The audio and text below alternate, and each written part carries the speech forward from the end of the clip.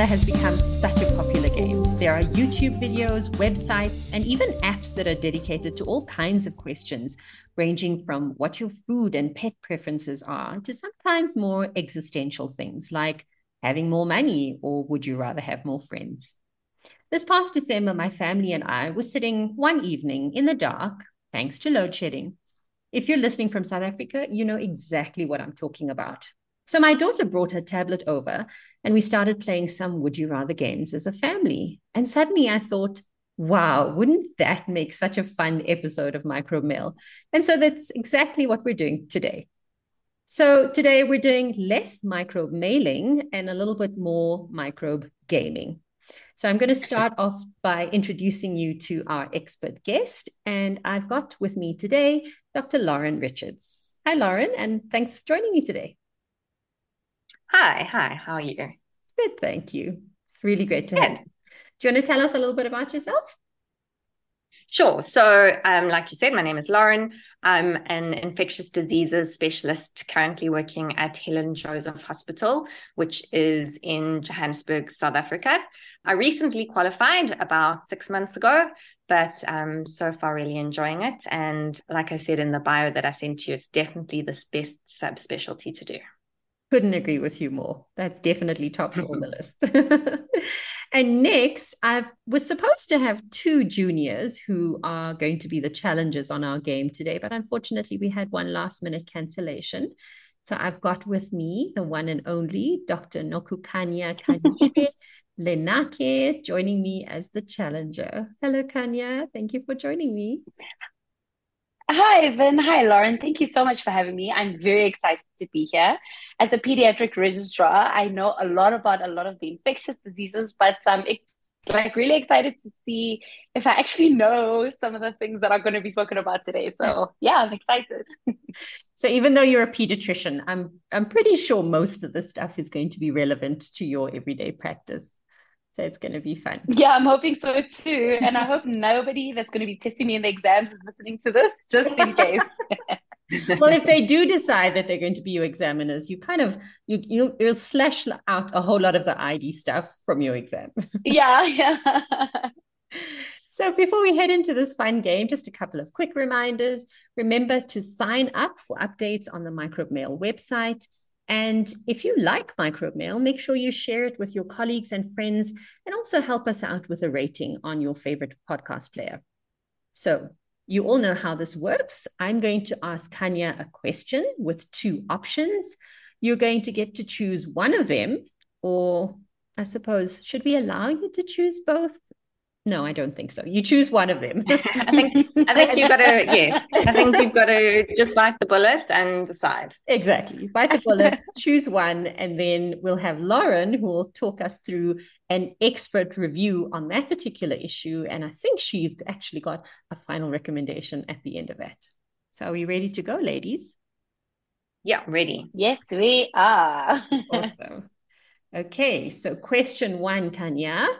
Would you rather, as a person, develop pneumonia caused by methicillin susceptible Staphylococcus aureus, or would you rather develop pneumonia by a drug susceptible Mycobacterium tuberculosis? Okay, so this is tricky because I know staph's complications, if they're really bad, can be quite hectic. Yeah. But I also know the treatment course for TB is quite long, and if you don't really stick to it, and I know I'm the worst at sticking to medication, Aren't all that can doctors? also be problematic. You know, we're the worst patients. So for me personally, I think MSSA, I think I'll take the susceptible staph pneumonia. Okay. What do you think, Lauren? Okay, so like you said, both of them can have their complications, but specifically both of them can cause necrotizing pneumonias with lung destruction thereafter. So it is quite difficult to choose between the two, especially if they can both have outcomes that cause a lot of morbidity. So when I saw this question, my immediate thought was to go with staph, just because I think we see so much TB here. And so I see a lot of post-TB bronchiectasis. And so my kind of knee-jerk reaction was staph. But then I did go kind of systematically through everything. And ultimately, I stuck with staph. So I agree with you. And I think that what makes staph kind of more desirable in inverted commas is that it is the duration of treatment is less. So generally 7 to 21 days, kind of depending on a few factors. You only need to have one drug, so cloxacillin or cefazolin, whereas TB, obviously, you have 4 drugs to start off with and then move on to 2. And like we said, it's 6 months as opposed to kind of 21 days. And then you are less likely to get bronchiectasis post-staph. So that was the kind of big factor for me. The only thing to kind of make you sway a little bit more towards TB is that the mortality rate is a lot lower. So staph's mortality rate can actually go up to 56% if there is necrotizing infection, whereas the mortality rate of pulmonary TB is about 0.42. So there is the mortality rate that you kind of have to think about, but on the whole, I think staph's got more pros than cons. You happy with your answer, Kadya? I mean, not really, because I'm still having like pneumonia, but I'll take it. Yeah, I think in each of these questions we'd rather have none. Maybe we should make that disclaimer. If you could choose the none, then we would say that. But if you had to choose one, choosing none would just cancel out this entire episode. So sorry, guys. That would be. Okay, question 2. Would you rather have a urinary tract infection caused by an extensively drug-resistant Pseudomonas aeruginosa, or would you rather have diarrhea caused by Clostridioides difficile? That's a mouthful on its own. Yeah. Okay. I haven't had a urinary tract infection, but from what I've seen and what I've heard other people say, it's really, it's really, really uncomfortable. It's really painful. And also, the treatment from extremely resistant UTI, it just sounds long, it sounds painful, it sounds drip, need to be in the hospital testing me, checking me. That just sounds quite difficult. And also the complications, pyelonephritis going up into my kidneys, just sepsis from that. That sounds really hectic. Diarrhea from C. diff. So I think that would also, it's also very uncomfortable. But I think, as long as I'm well hydrated, as long as I'm like keeping up with my losses, I'm not vomiting, we can manage it. So, I mean, I think I'll take the C. diff. I'll take my chances with the C. diff. Interesting. That's interesting. Interesting. So there can be quite a lot of scope in terms of severity in all of these questions. So for some of them, I have kind of made a few assumptions. So in this question, I assumed that it was an uncomplicated urinary tract infection and that it was a non-severe, uncomplicated C. diff, just because the number of antibiotics, the duration, the route of administration all change with complications. So even though they're kind of quite complicated in inverted commas anyway, because of just their nature, I've kind of made them uncomplicated in that they're not a pyelonephritis or like an ileus. Yeah, we'd be here all night if you made them complicated. Exactly. So just to get onto the same page, just to remember that an XDR Pseudomonas is one that isn't susceptible to one or more antibiotics in 6 or more of the antibiotic categories. I just had to like double check on that as well, just because. So I wanted to just put it in there as well, so we were all on the same page. And then these are pretty good infections just to compare, just because they're both unpleasant, sometimes very difficult to treat. And the thing with both of them is recommended first-line therapy for both of them isn't actually generally available either in South Africa or in the state sector in South Africa, which I think we both work in. So with diarrhea, the C. diff versus the UTI, personally, I decided that diarrhea was worse than a UTI, but that is definitely a personal choice. So that was kind of a con for the diarrhea for me, but obviously that's very personal. The things to kind of go for, or like the pros for having the UTI, is that the treatment duration is a little bit shorter. So if it's an uncomplicated UTI, you can sometimes get away with 5 days, whereas with C. diff, you're generally going to go from 10 to 14. So most people can get away with 10. So you get kind of 1 point for UTI for duration. And then the risk of recurrence is a lot more in C. diff than the UTI if you've achieved source control. So I forgot about that one. So I actually went with the UTI because the other things are kind of, for me, felt like they were the same kind of balanced. So if you had all the antibiotics available in the world, you could go with one of the new beta-lactamase antibiotics for the UTI, or fidaxomicin for the C. diff. If you kind of have what we have in state, you could maybe get away with an aminoglycoside monotherapy, maybe even a stat dose for the UTI, and then vancomycin for the C. diff. Whereas the hospitalization potential was kind of the same for both. So I went with UTI based on less risk of recurrence and duration of treatment. Interesting. 1 point for diarrhea and 1 point for UTI. Do you think we need a tiebreaker here? We definitely need a tiebreaker. Okay, well, in that case. But don't make it vomiting. Don't make it vomiting. So I actually agree with Lauren on this one. I'd much rather have a UTI or the diarrhea anyway.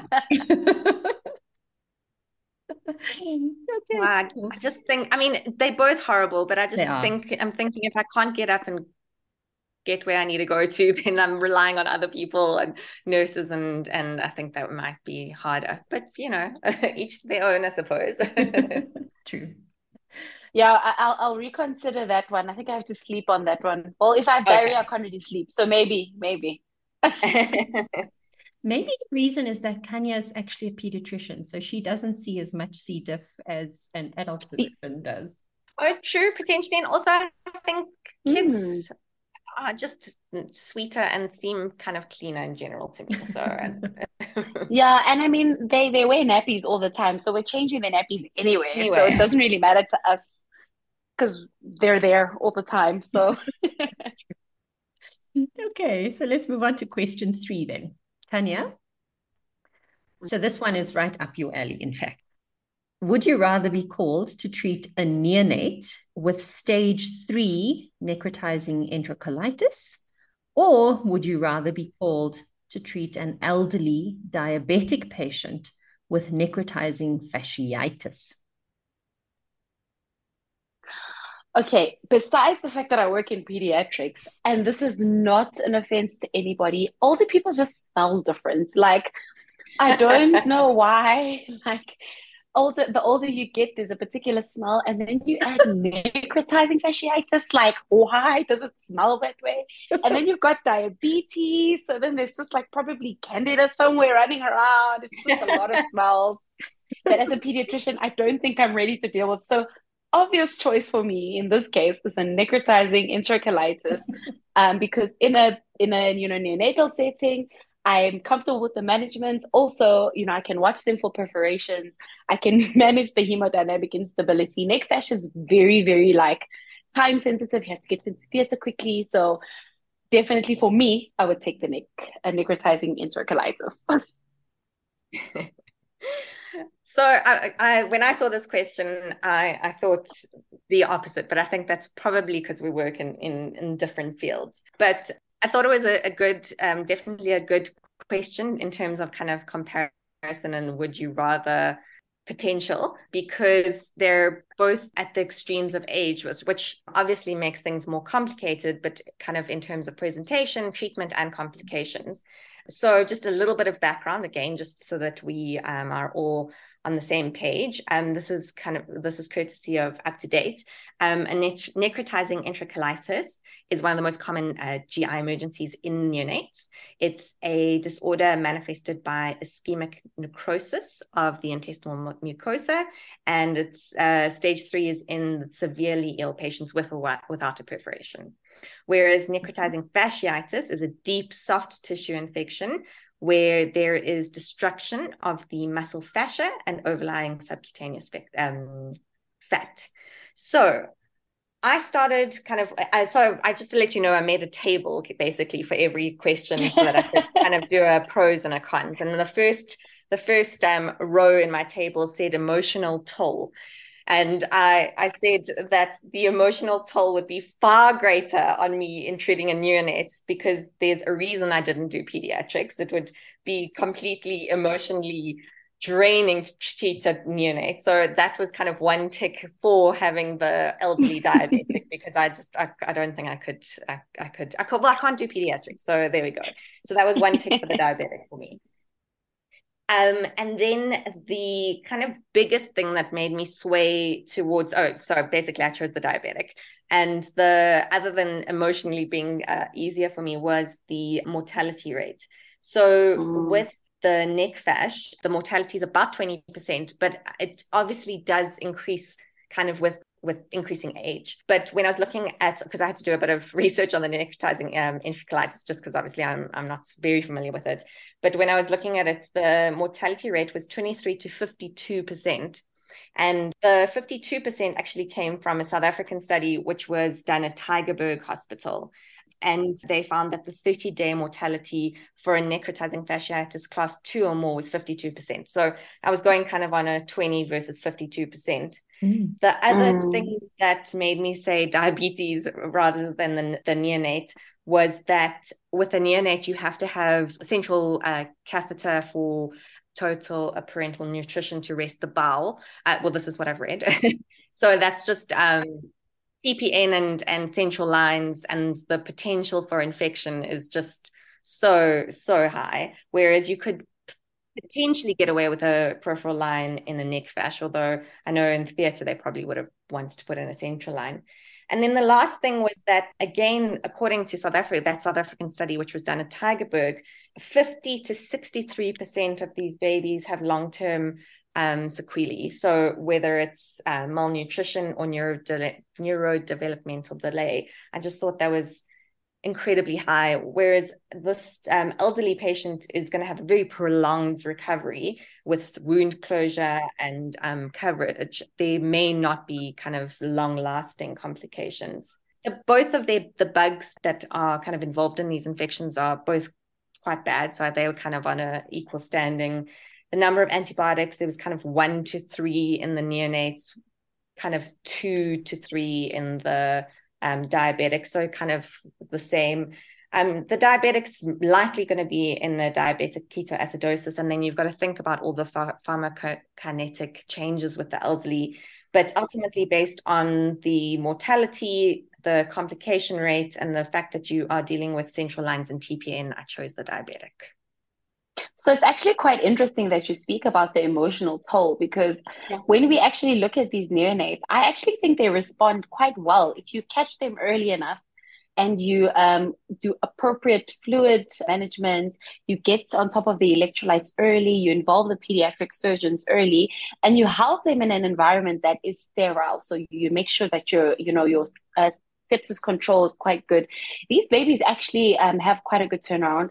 And I actually find that emotionally for me, they actually respond to the therapy I'm giving them. That was the big thing. And it's funny because that's why I did not do adult medicine, is because, for the most part, resuscitations and management plans don't really work in adults, because they either feel like, it's my life, I can do what I want, or they've got so many complications and you have to think about all these other things. Whereas in neonates, 90% of our resuscitations are successful, especially when they're done well. They're very responsive, and you just have to monitor them well. And I think in states sometimes it sometimes seems like it's overwhelming, but if we just do simple things all the time, then our NECs actually do quite well. Yeah, the mortality, sure. As well as these babies do, they do actually get quite sick. So I agree. I'll agree with you there on the mortality, but also with the central lines. I think we do have regular micro rounds where we, speak about the organisms in the unit. We adjust our antibiograms. We ensure that we're getting appropriate empiric and culture-directed antibiotic cover. And we're also changing our lines, and we're adamant about that. We're not keeping a line in too long. So I feel from that point of view, when we can control all those factors, it actually helps with the neonates. Whereas I feel with an elderly person who's diabetic, their veins are probably not that good. I'm going to be called all the time to come and drip them. They're probably going to pull out the drip because they're ketotic and they're acidotic and they're probably gone into a diabetic encephalopathy. So I'll take my chances with the small person. Thank you for your kind of perspective, because obviously, yeah, it's just really helpful to see. And I'm really glad that obviously the mortality rate does seem quite high, but you do have survivors. So, and it's so interesting the reasons why you did peds as opposed to adults, and why I did adults as opposed to peds. So, this is why I love different specialities, because we can work together. You can do your thing, I'll do my thing. Exactly. We need a doctor for every patient population. Exactly. Yeah. Exactly. So it was really nice to actually hear both perspectives here. And clearly, Kanya's a passionate pediatrician and vehemently disagrees with you, Lauren. So we'll just agree to That's disagree. fine. No problem. I think it would be a very boring world if we all agreed on everything. That's true. Okay, so question 4 then. Kanya, would you rather have typhoid, or would you rather have epidemic typhus? Now, I know this is not something we see a lot in South Africa, so are you feeling comfortable to answer this one? I'm trying to remember what's the difference between the two. That's so typhoid or endemic typhus? Epidemic typhus. Epidemic typhus. You can always call a friend or call me, and I can help out if there's no. I really need to escalate. Yeah, I need to escalate and call for a consult from infectious diseases if I can. Maybe from Vin. Anybody, somebody help. I think Lauren, you just have to go into this one. Okay, sure, no problem. I mean, I can always give a bit of background, and then you can decide if you want. But let's see it. Let's play it by ear. Yeah, let's do that.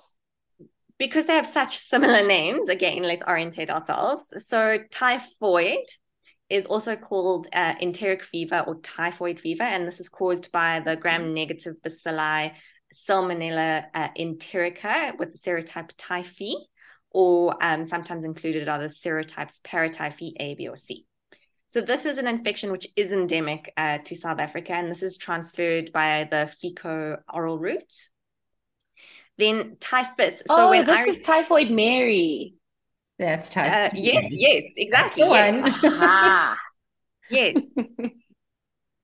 And then, so just to let you know that when I received the kind of questions, I just got typhus. I didn't under typhus or rickettsial typhus. There are 2 infections. So one is endemic, like EN, or murine typhus. And this is caused by Rickettsia typhi, and this is transmitted by the rat flea. So this isn't found in South Africa. This is normally found in Southeast Asia, North Africa, Mediterranean, or North America. And then the other typhus is epidemic typhus, which is caused by the Rickettsia prowazekii, and this is transmitted by the body louse. And it's often found in crowded environments with poor hygiene, as you can expect. And this is the most kind of recent case reports have been described in Burundi, Rwanda, Ethiopia, South America, Asia, and Algeria. So I actually went with both. I kind of compared murine typhus, epidemic typhus, and then typhoid. Do you want to take a guess, or do you want to carry on? I feel like because typhoid fever is present in South Africa and enough people will see it, they would be able to diagnose it and treat it quite quickly versus the other one because we don't really see it. So based on that, I'll take the typhoid fever.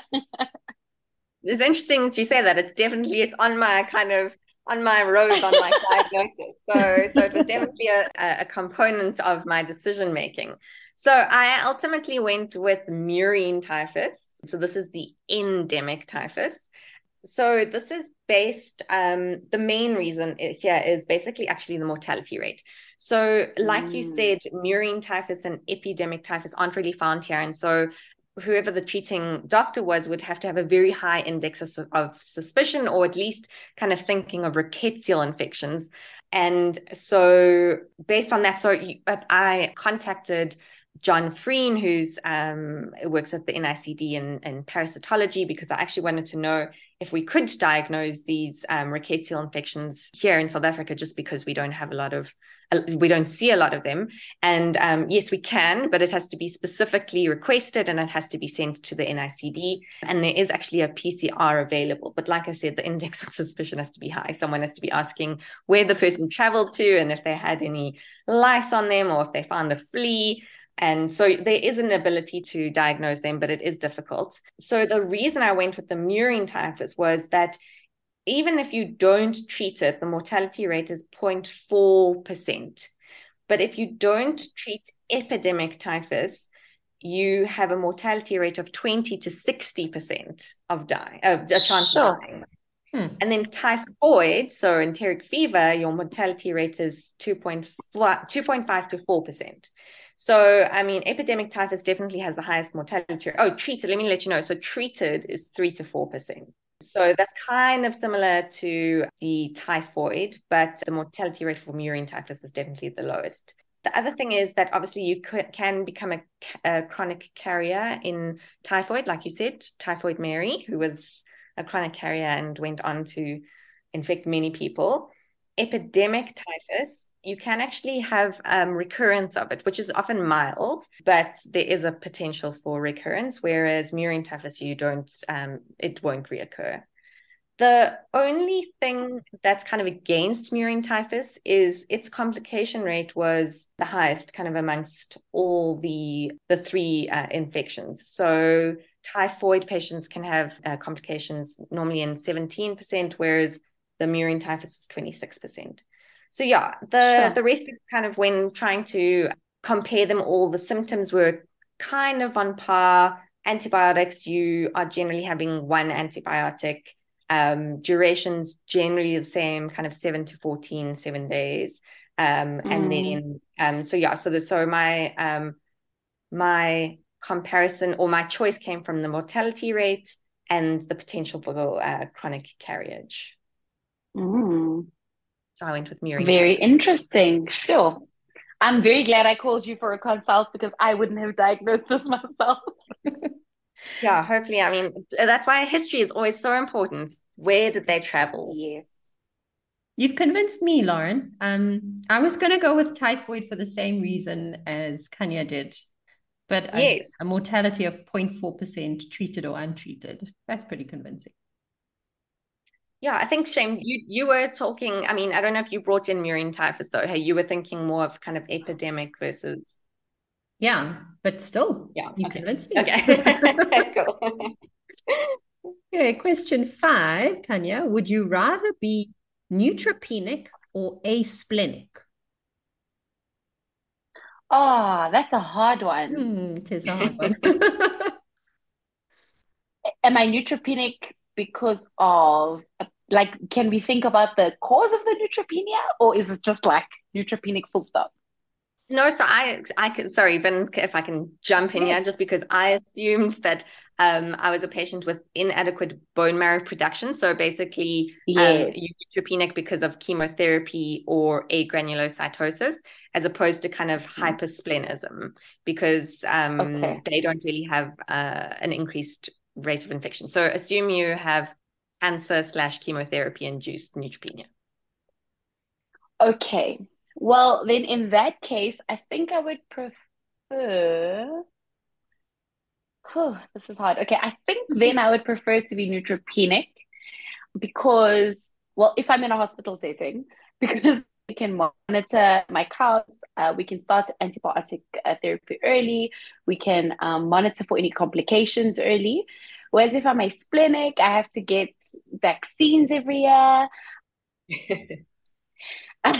which might not be necessary. I don't really like needles. It's not my thing. And I think once I'm off the treatment course for the neutropenia, and once I treat whatever it is that's causing the neutropenia, I think then I'll be fine. Whereas with the asplenia, the asplenism, I have to just constantly be on the lookout for organisms, encapsulated organisms, vaccines. It just seems like a lot of work. This has actually stumped me, but yeah, I'll take neutropenia. That's so interesting because I feel like all the things you didn't like were the things I was like, yes, that's great. So I think it is quite like a lot of personal preference here. So I went with being asplenic, but I'll let you know why. So with so obviously this is again a really great question because they're both severely immunocompromising conditions where you have a very high risk of developing severe infection, which often requires hospitalization, and they both have a very high mortality rate if you do become infected.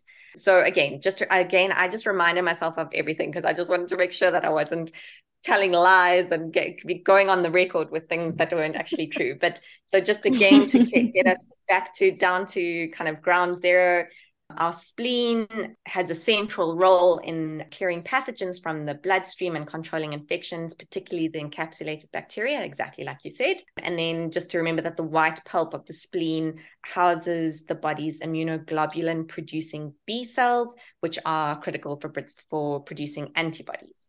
And then just to define a neutropenia, I took it as an absolute neutrophil count of less than 1,500 cells per microliter. So I chose to be asplenic. The reason is that when you're neutropenic, you are susceptible to all and any infection. So that's bacteria, viruses, or fungi. Whereas when you're asplenic, you definitely are susceptible to some severe infections, but they are kind of a small group. So these encapsulated organisms in particular. So I just feel like you've got a smaller pool of potential infections that are out to kind of get you. The other thing is that you can mitigate these risks very easily. So you can get your vaccinations. Not all of them need boosters. So you can get your strep pneumo vaccinations, both of them. So like in South Africa, we've got the 13 and then the 23. And then Neisseria meningitis does require a booster kind of every 5 years, depending on which one you get. And then Haemophilus influenza, you don't need a booster. You do need yearly influenza virus vaccines, but everyone should be getting that regardless of whether you're immunocompromised or not. And then obviously your COVID vaccines. The other thing is you can, and what a lot of asplenic patients should do is carry an emergency supply of antibiotics. And as you kind of counsel them and tell them, at the first sign of any kind of infection, you start your antibiotics and you get yourself to the hospital. The things that kind of made me choose this asplenia was that you can mitigate the risks. It's a kind of smaller group of organisms. And generally, when you are septic or have an infection, you are presenting very typically. You've got a fever, you've got a cough, if you've got a pneumonia, you've got a headache, if you've got a meningitis. So that was kind of why I chose it. Whereas with the neutropenic patients, you're at risk for anything, and they present very atypically. So you can't really rely on typical symptoms. And so you are a little bit in the dark and you throwing kind of empiric antibiotics out there and just doing lots and lots of investigations. The one thing that kind of made me sway a little bit towards neutropenia, which was exactly your point, is that it's often finite. Like, you receive your chemotherapy and then you recover. Whereas asplenia, you have a lifetime risk of immunocompromise. But when looking at mortality, they were actually quite similar. And the risk of infection is, they're kind of similar in that sense as well. That was quite convincing. Yeah, I think I'll still definitely take my chances with the neutropenia because I can't think for the rest of my life. Every time I have a fever, I have to So I think it's just, it is really important how personal preference really plays like a huge factor into things. But that was very interesting. Yeah. You definitely convinced me, Lauren. Before you started, I also thought, no, not neutropenia. It's really devastating. Yeah, we've got a convincing argument. So we're halfway through. We've got another 5 questions to get through. Next one, Kanya, would you rather develop a central line associated bloodstream infection with either a vancomycin resistant enterococcus or with a vancomycin resistant Staphylococcus aureus? So both vancomycin resistant. With regards to central line infections, they're not nice at all. But enterococcus is staphylococcus. I think I would go because I'm more comfortable with treating that one. But I also know the antibiotics used to treat that one can be very, very limited. Whereas with the enterococcus, we have more options that I know in states. The complications as well associated with the treatment are a little bit less. And you can correct me even in the enterococcus with the vancomycin resistant enterococcus. And I think the complications as well with the enterococcus would be less than the staph. So I think I'll go for enterococcus. Cool. Okay.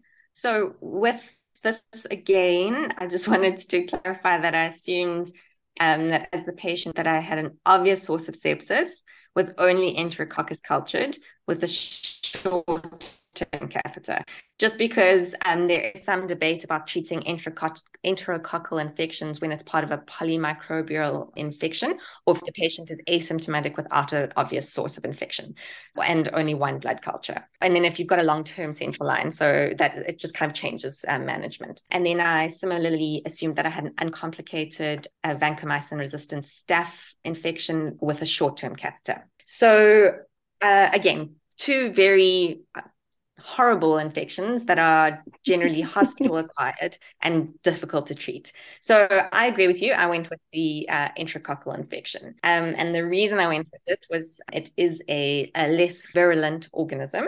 In terms of treatment options, the IDSA recommends doing a transesophageal echo. So not just a transthoracic echo, but a more invasive kind of esophageal echo to rule out infective endocarditis, kind of no matter what the signs and symptoms are.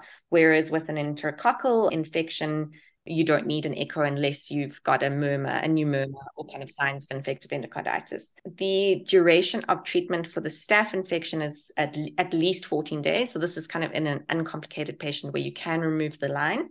Whereas the duration for the enterococcal infection is shorter, so 5 to 7 days, again, if uncomplicated.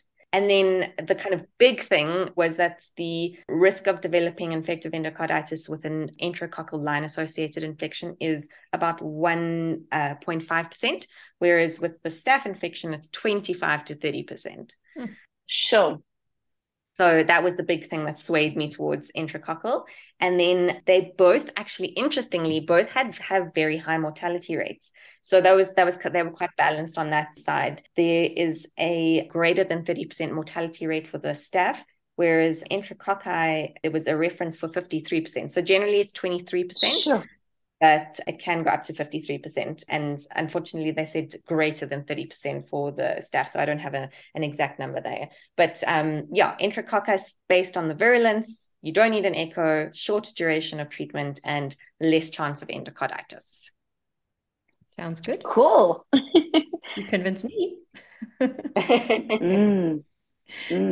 Right. Next one. Tanya, would you rather have, since we were already talking about endocarditis on the previous question, why don't we just talk some more endocarditis? Would you rather have infective endocarditis due to Coxiella burnetii or Bartonella species? Batong Vin, these are hectic. You might as well toss a Firstly, coin can now. I spell Coxiella burnetii? You want to toss a coin? Are?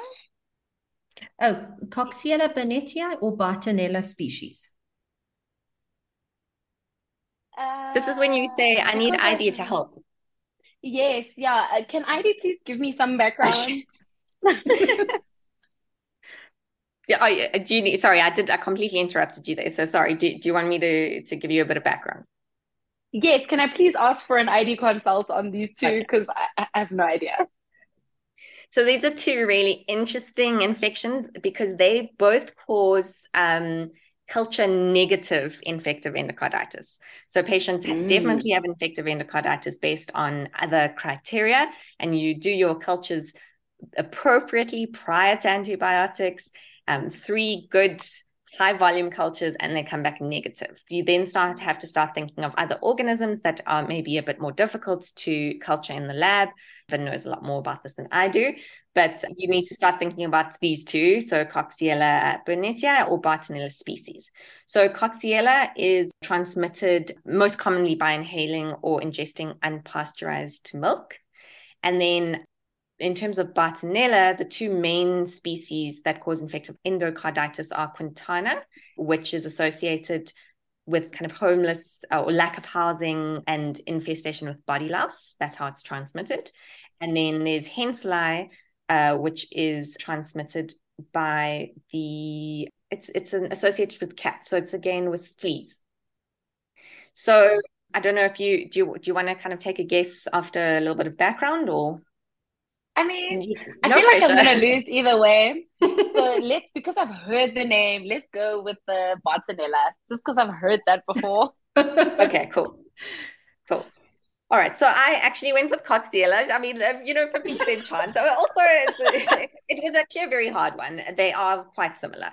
So the reason I Okay. went with this, so symptoms are and kind of valves that are involved very similar. Bartonella is more aortic, but Coxiella is aortic and mitral.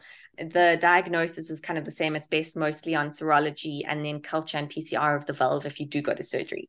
So the reason I chose Coxiella was because the need for surgery was a lot lower than Bartonella. And I've just seen it's such a massive surgery with huge amounts of kind of complications and things. So I think that if I could avoid opening up my chest and having someone insert a new valve into me, I think I would definitely do that. So Coxiella's risk or need for surgery was about 46% of patients, whereas Bartonella is 75% chance of needing surgery. Sure.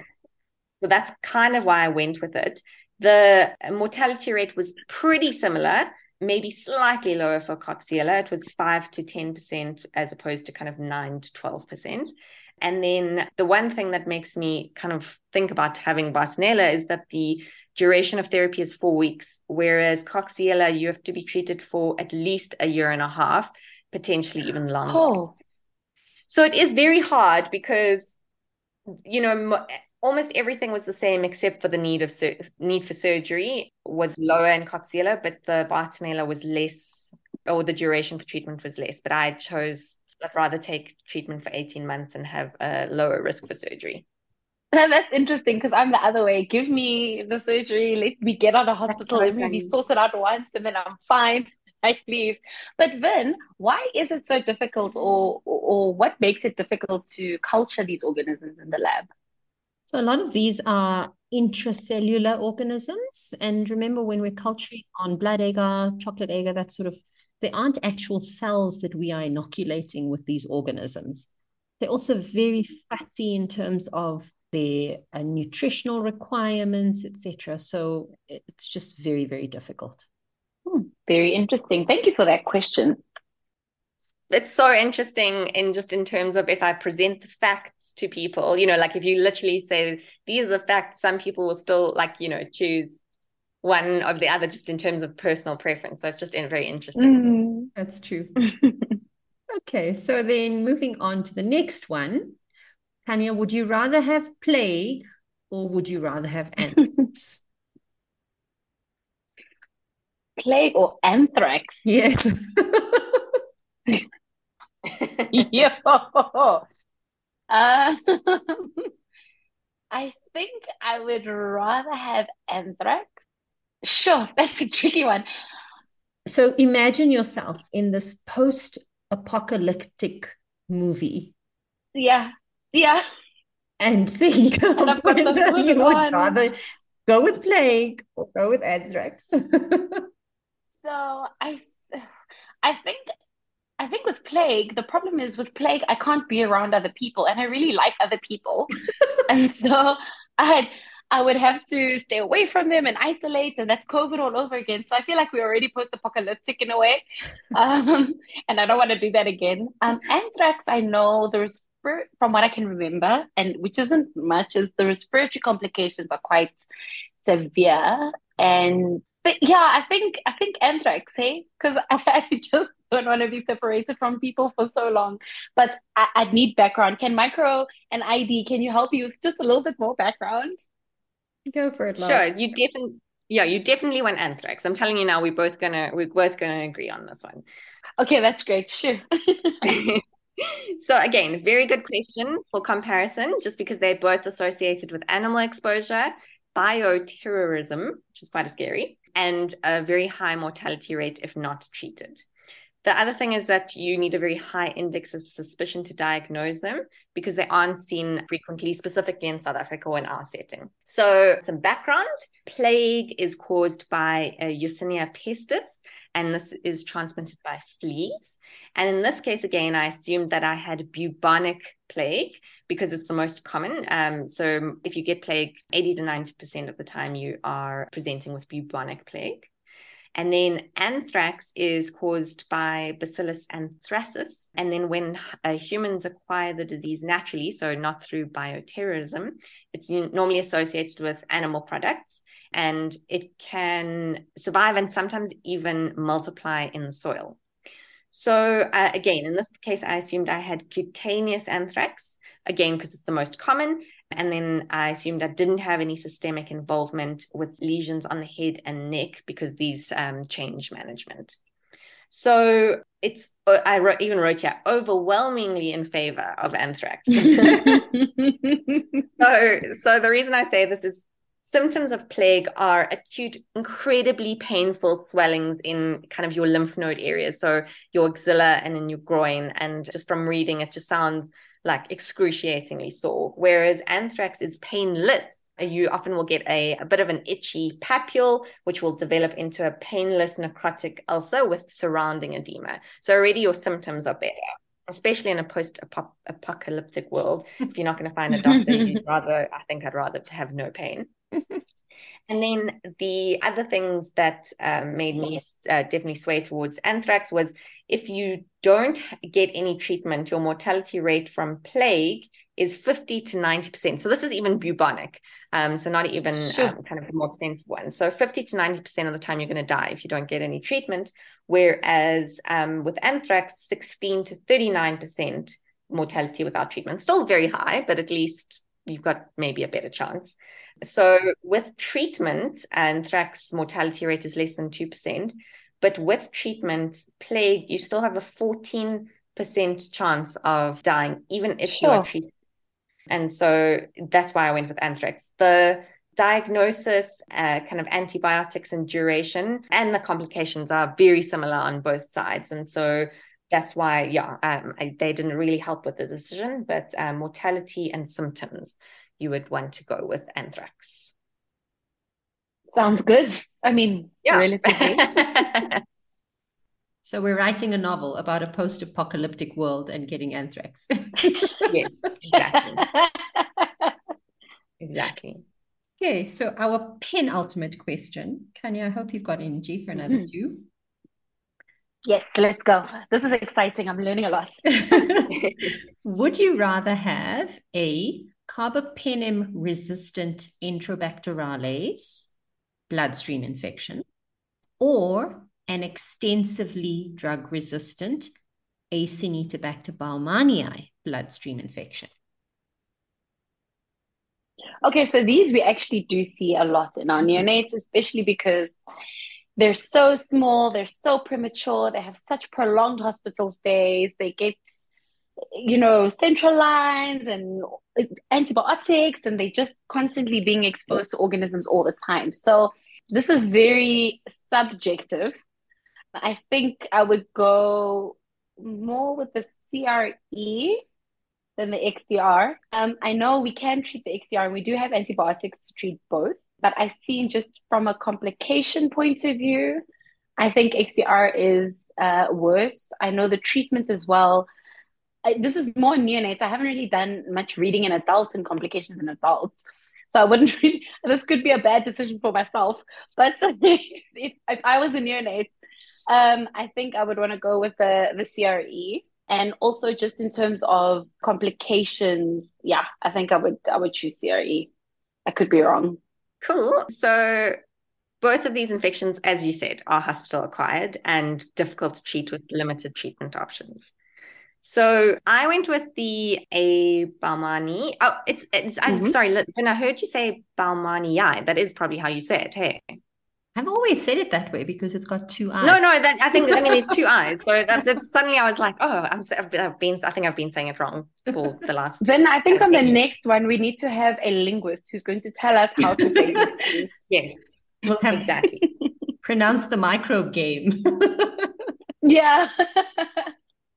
So, in terms of virulence, CREs are more virulent. So, you want to get your antibiotics on incredibly quickly for one of those infections, whereas you obviously want to get your antibiotics on quickly for an A. baumannii, but if you kind of miss a day, you have a little bit more wiggle room. So, it's slightly less virulent.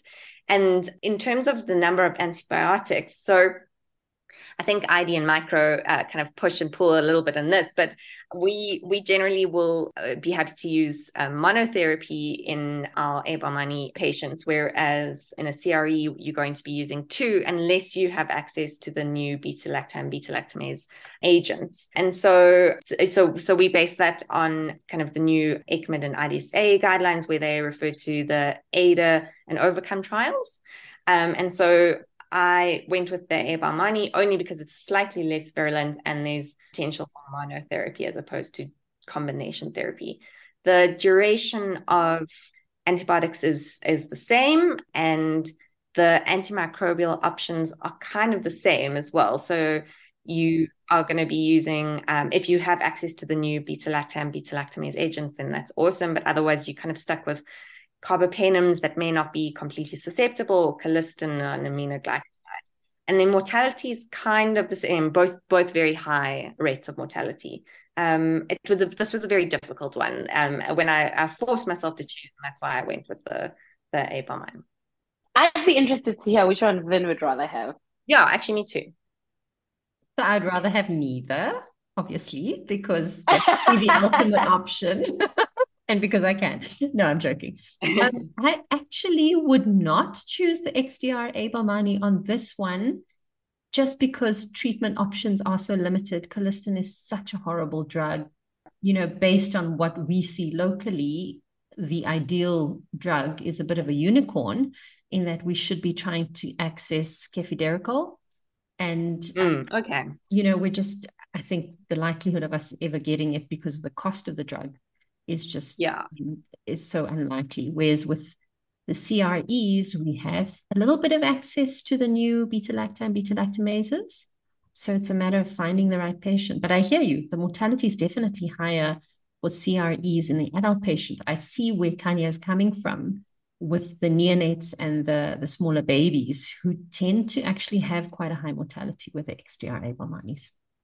Yeah. Okay, interesting. So I'm still on the fence. Well, you both swayed me as well, actually. Just when I hear, I mean, obviously I don't deal with the neonates, so interesting that, yeah. Yeah, and it's also really interesting that in different patient populations, you get different outcomes. Mm. And so it's nice to hear, two different treating clinicians and how they would approach it based on their experience as well. Absolutely.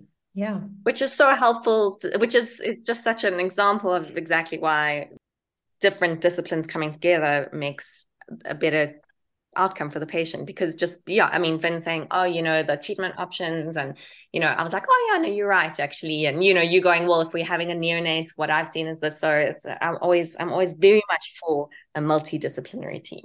Absolutely. Yes. And that actually brings us to our last question, which is, Kanya, would you rather? Oh, okay. We could do another 10 questions and call you back another time. Yeah, I've never been so sad to not get an illness in my life. Okay, here we go.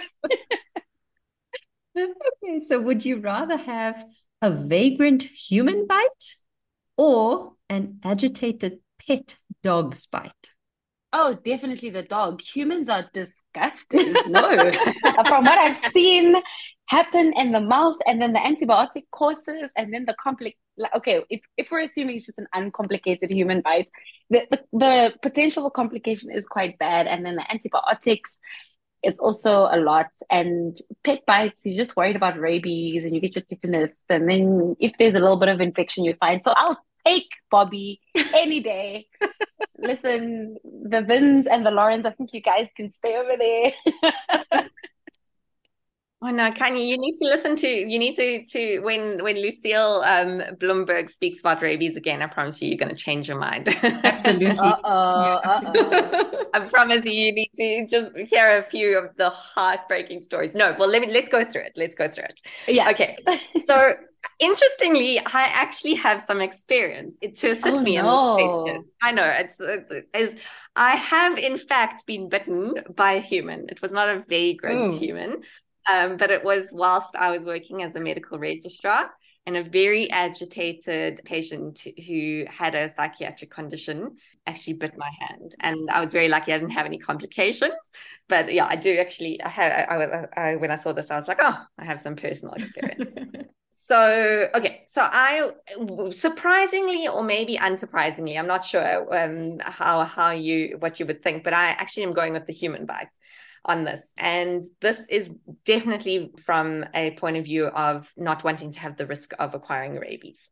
So in a dog, so if I could guarantee that the dog definitely didn't have rabies, then I would go with dog bite, just because the potential for infection is actually a lot less with dog bites. So you are going to develop an infection in 5 to 7% of the time, whereas a human bite is, the potential for infection goes up to 25%. So definitely I agree with you on that, on that kind of factors. That was the only thing that made me think, well, maybe I would go with the dog bite if I could guarantee there was no rabies.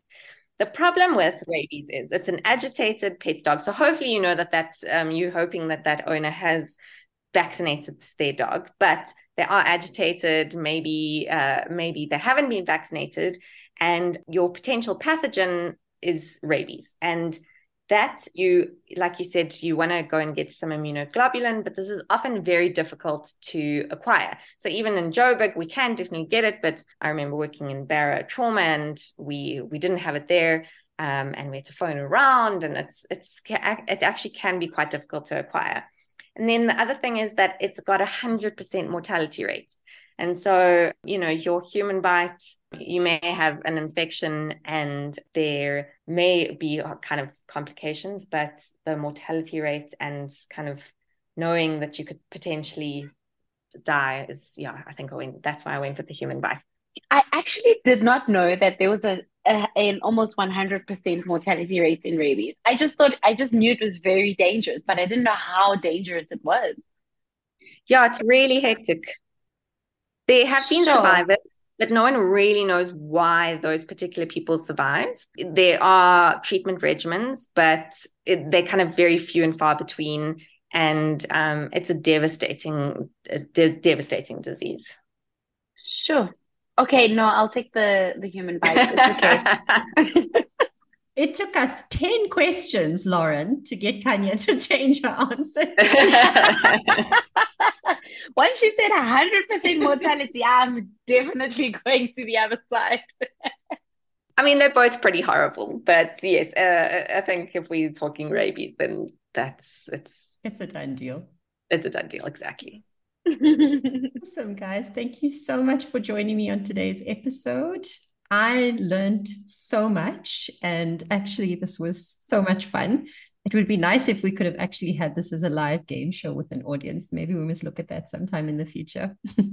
Yeah, to do a poll, an audience poll. I would love that. Yeah, so I hope I can convince you both to join me again sometime soon. Sure. I would absolutely love this. This is definitely helpful to my learning as well.